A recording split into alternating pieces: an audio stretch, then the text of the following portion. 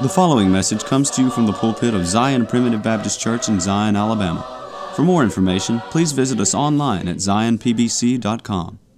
I want to welcome you today to the Zion Primitive Baptist Church podcast. This podcast is an outreach of Zion Primitive Baptist Church, which is located in the Zion community near Gordo, Alabama. I'm Elder Chris McCool, and I serve as pastor of Zion Primitive Baptist Church. We are a congregation of believers in the sovereign grace of God, where families worship together through the simple practice of preaching, praying, and singing. If you live in this area or are visiting here, we would love to have you attend worship services with us. We meet every Sunday morning at 10:30 a.m. and every Sunday evening at 5 p.m. and the first and third Wednesday evenings at 6:30 p.m. I'm happy to note that our daily podcast is featured on Grace Alone Radio, which you can find at gracealoneradio.net. You can find the schedule on the website, and you can also download an app to your phone so that you can listen wherever you are. Grace Alone Radio is a 24-hour streaming service which carries the message of God's sovereign grace around the clock and around the world. Zion Primitive Baptist Church is located at 9487 County Road 49, Gordo, Alabama. That's near the intersection of County Road 49 and Alabama Highway 159, about 8 miles north of Gordo, Alabama, and about 10 miles northeast of Reform, Alabama. If you're interested in finding more sermons, you can go to our website at zionpbc.com. That's zionpbc.com, where you'll find all of our posted sermons as well as a link to subscribe to our podcast. You can also subscribe to our website, which will update you every time a new sermon is posted. In today's sermon, Brother McNeil Honey preaches to us about examples that we find in the book of Philippians. Brother McNeil has been exercising a preaching gift for several years now under the authority of Bethlehem Primitive Baptist Church in Ecola, Alabama. As he takes us through the book of Philippians, he reminds us that we need role models in our lives. In this book, Paul shares with us several role models. He uses himself as an example. He uses others who walk godly. But most of all, he uses Christ, who is the ultimate role model. Please join us today for the first half of this sermon on examples that we find in the book of Philippians. But first, we have a song selection that I hope you enjoy. After the song, please stay tuned for another message of God's sovereign grace from the Zion Primitive Baptist Church pulpit. Down at the feet of Jesus, I go in humble prayer,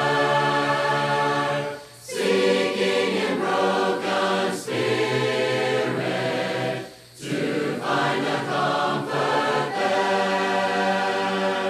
Though I am just a sinner, my Savior loves me so.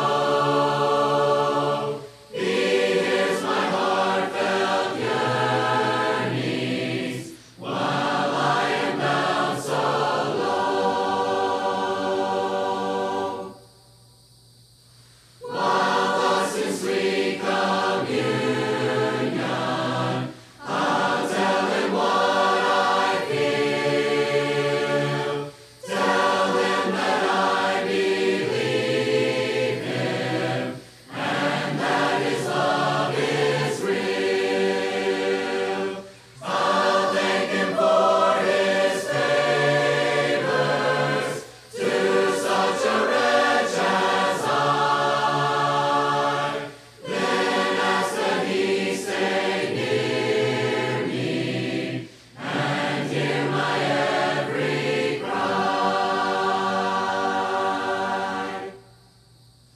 Jesus, the friend of sinners, knows that I'm kneeling there.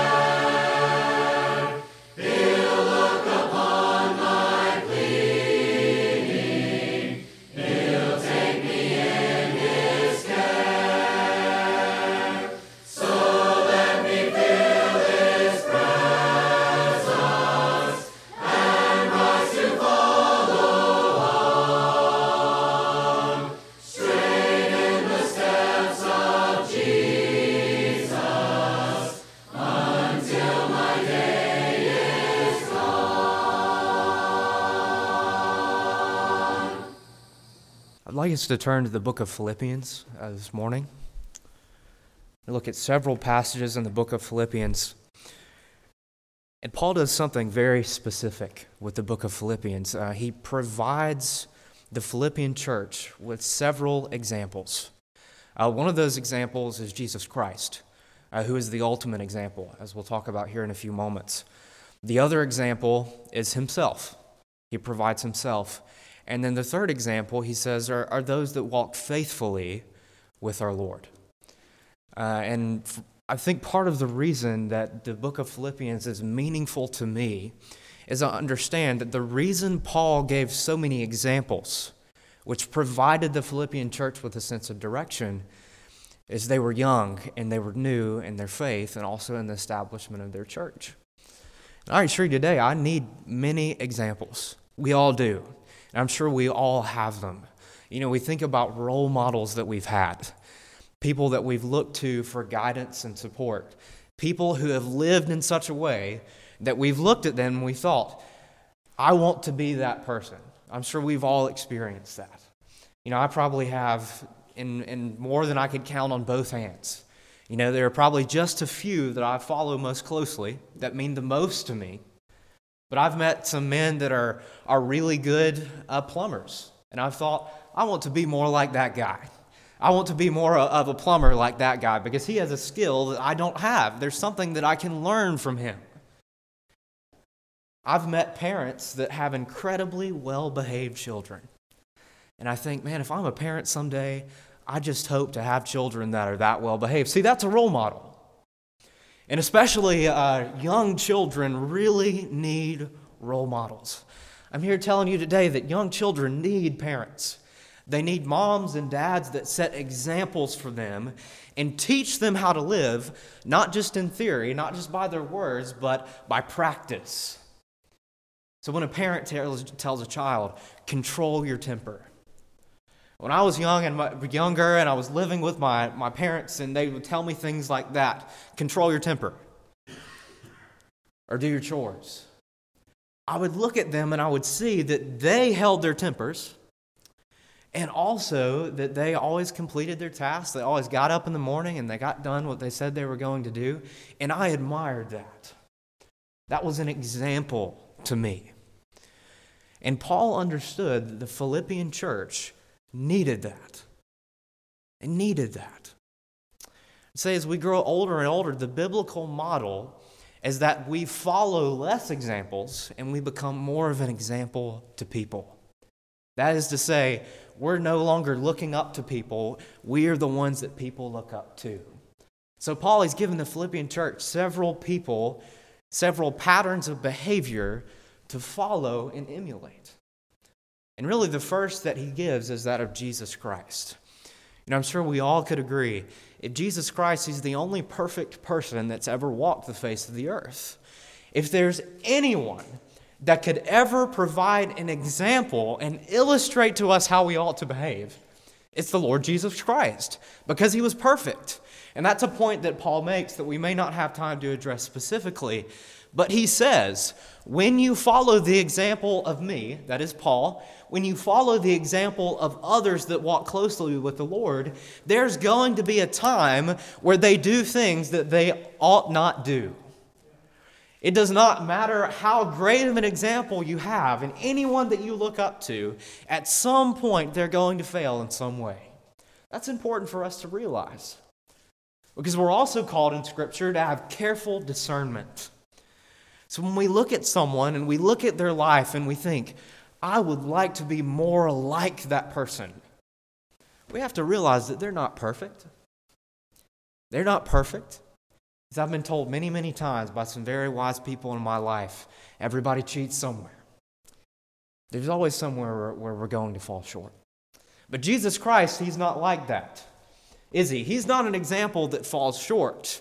He doesn't lose his temper when he's in a tight situation. He doesn't sin or commit a sin in his heart when no one's looking. No, he was perfect. So he provides the ultimate example, the best example that we could ever hope to emulate in this life. And so that's what we're reading about in Philippians chapter 2. The first example that Paul provides the Philippian church with, he says, here's the first person I want you to follow, Jesus Christ.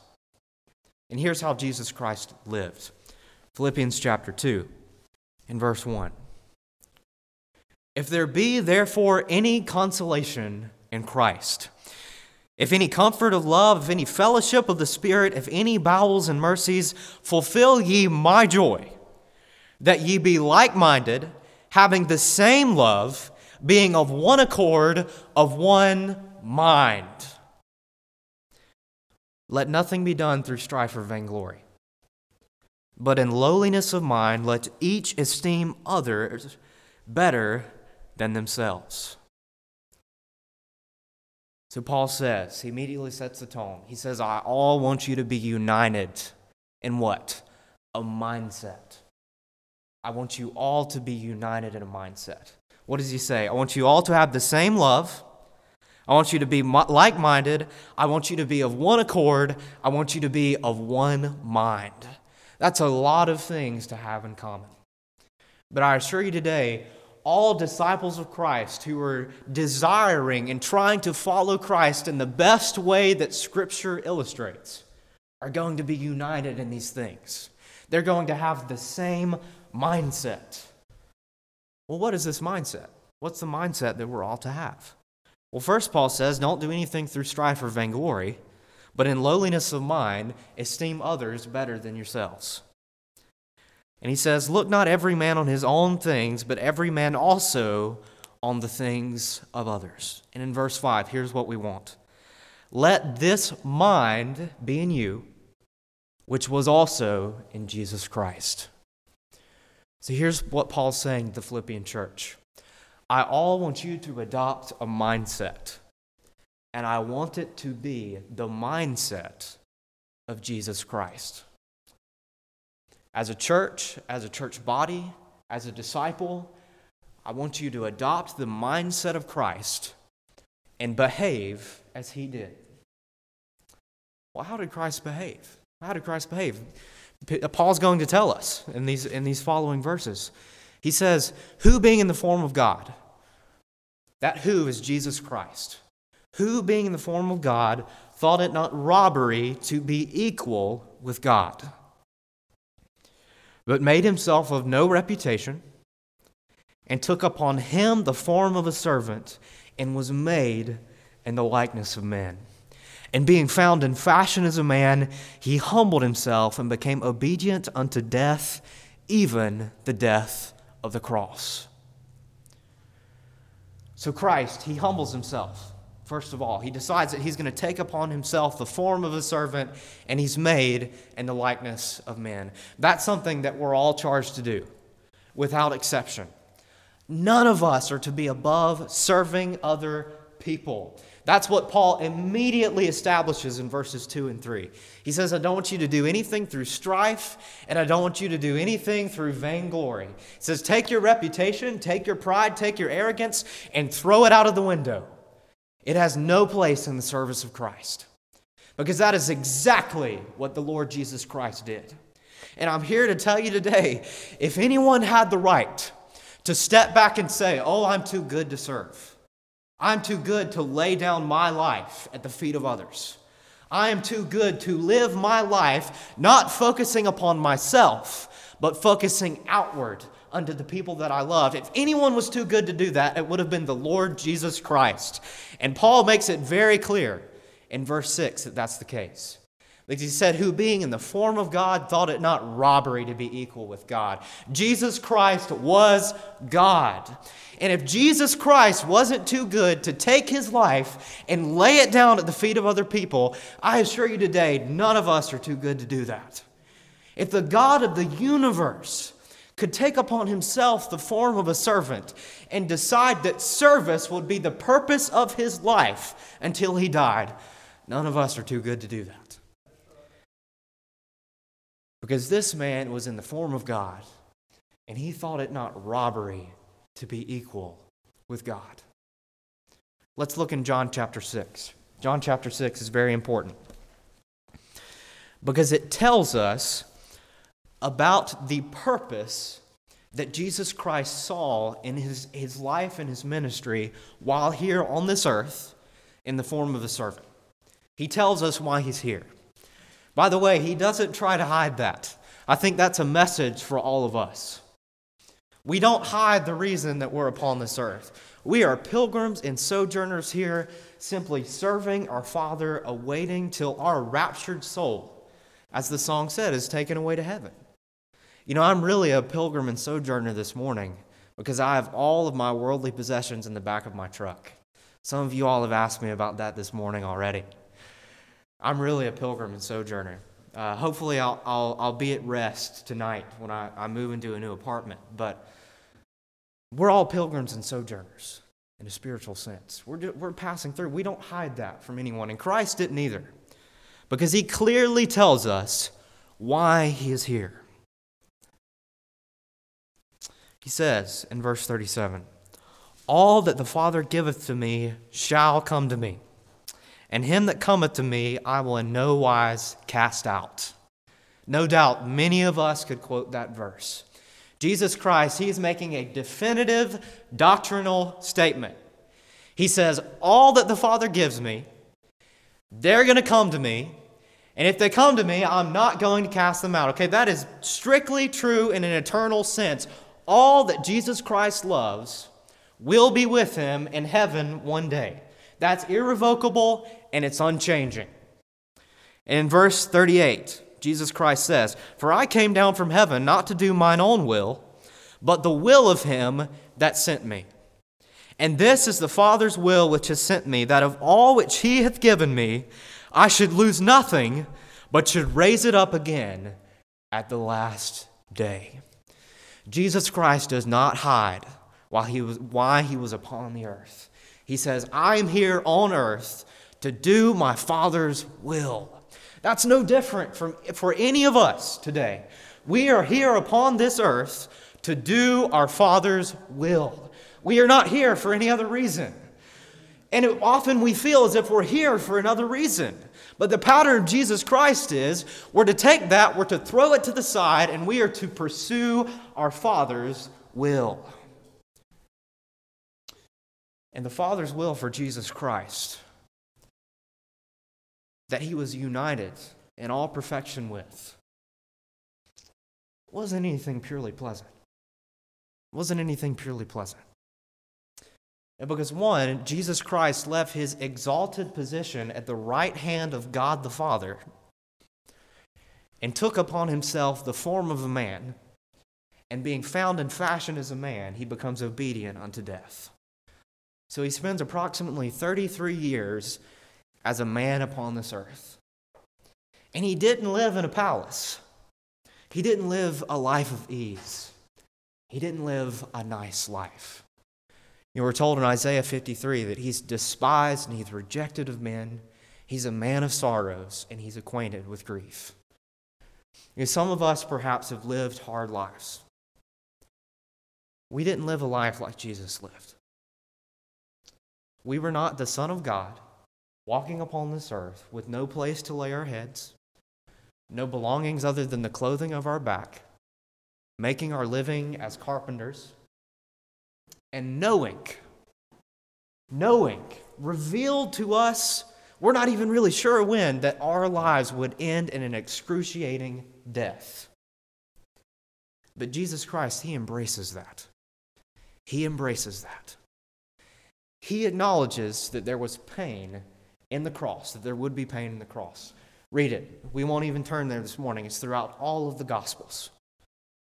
You know, we're told specifically in Hebrews chapter 12 that Jesus Christ despised the shame that was associated with the cross. He understood that death would be painful, that it would be shameful, that he would be despised and rejected of men, yet he embraced his Father's will anyway. That's the pattern that's laid out for us. That's the pattern that's laid out for us.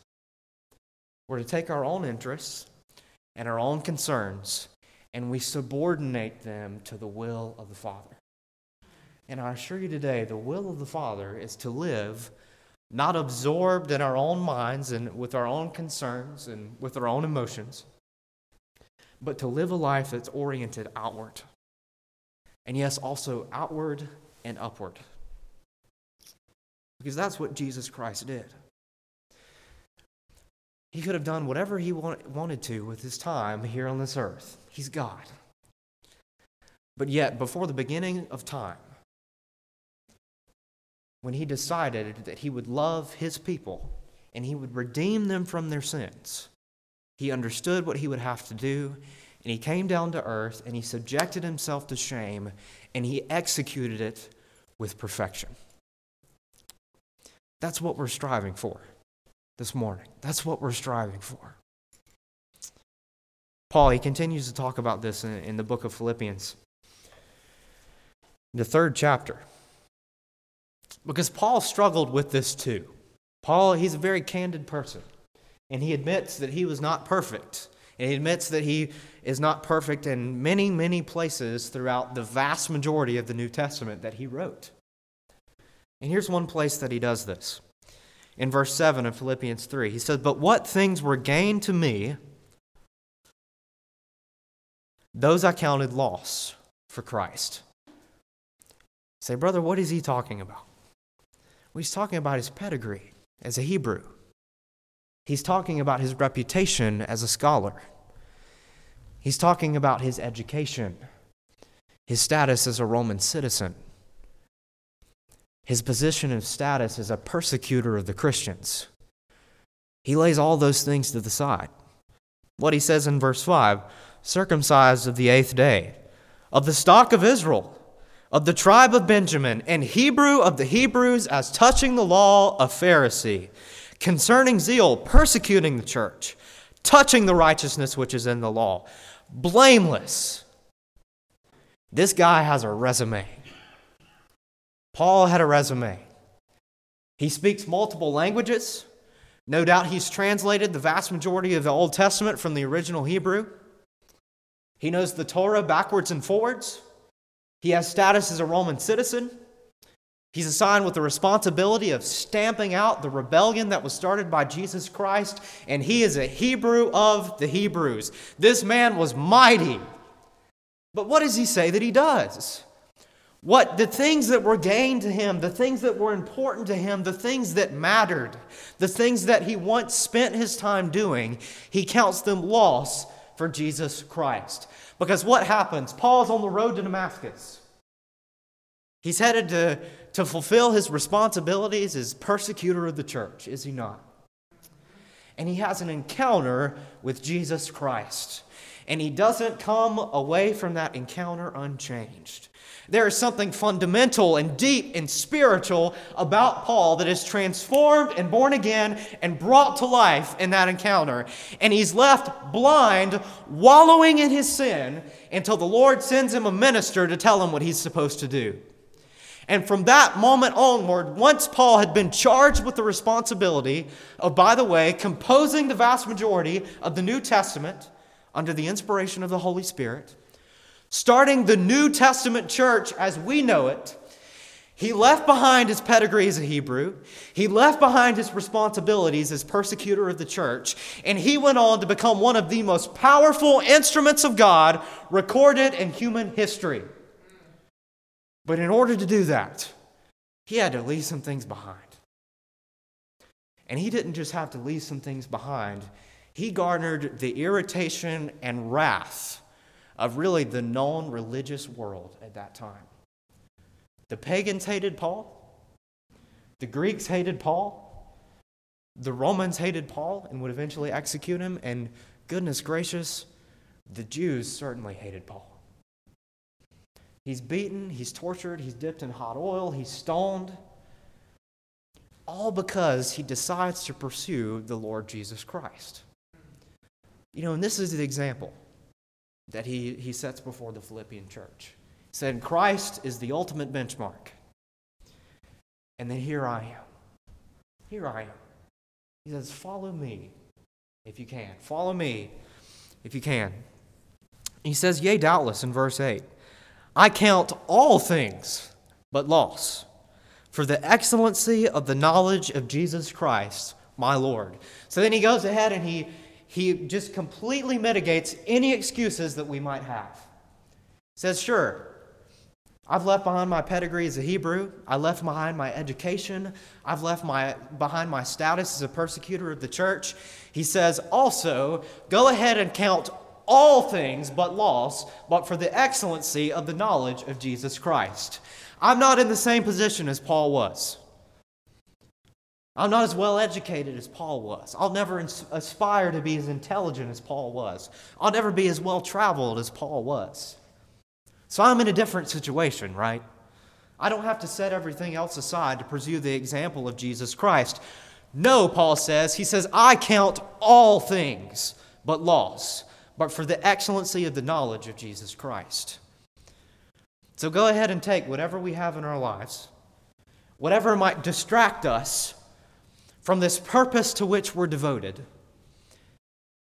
and just cast it to the side. Leave it on the side of the road. He says, for whom I have suffered the loss of all things, and do but count them but dung, that I may win Christ. That's some strong language, isn't it? Some strong language. We're reading the Bible, and Paul uses the word dung to describe how he treats all of the things that inhibit his focus upon the excellency of Jesus Christ. He looks at all the other things that we have. He looks at all the worldly possessions that I've piled in the back of my pickup truck right now, and he says all of those things are dung. Set them all to the side and pursue the knowledge of the excellency of Jesus Christ. Pursue his example. And be found in him, not having mine own righteousness, which is of the law, but that which is through the faith of Christ, the righteousness which is of God by faith. Paul, he's ahead of us here. He realizes that one of the primary inhibitions to our pursuit of Christ is our perception of our own righteousness. Our arrogance is often the primary obstacle to our pursuit of Jesus Christ's example. Because we like to think, do we not, that perhaps we are righteous. Perhaps we're just a tad bit better than the Bible says we are. Perhaps not everything else in our lives is but dung. Perhaps we have meaningful careers. Perhaps we have all of these other distractions and concerns that we're trying to develop and take care of and prevent from harm. He says, no. I want you to take your pedigree, your education, your resume. I want you to count them but dung. I want you to take your own righteousness and realize that that righteousness is the righteousness of filthy rags, and realize that you are nothing were it not for Jesus Christ. That's contrary to our nature. Go ahead and say that. The reason it's hard, the reason that every time I read Philippians chapter 2, no matter how many times I've read it, I'm convicted, is because it's contrary to my nature to look at myself and say it doesn't matter what I do, it doesn't matter how well I spend my time, I am nothing apart from Jesus Christ. I am nothing apart from Jesus Christ. He says, why do we do these things? Why do we set aside all of the things that we've worked our lives for? He says, that I may know him. That I may know him, and the power of his resurrection, and the fellowship of his sufferings, being made conformable unto his death. He says, I follow after these things, that I might experience what Christ experienced.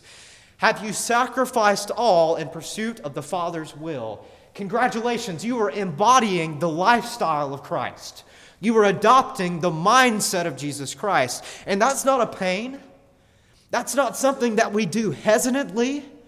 When we do that, we have the chance to rejoice with Jesus Christ in the sufferings that he experienced. We're embodying the way that Jesus Christ lived. We're adopting his mindset.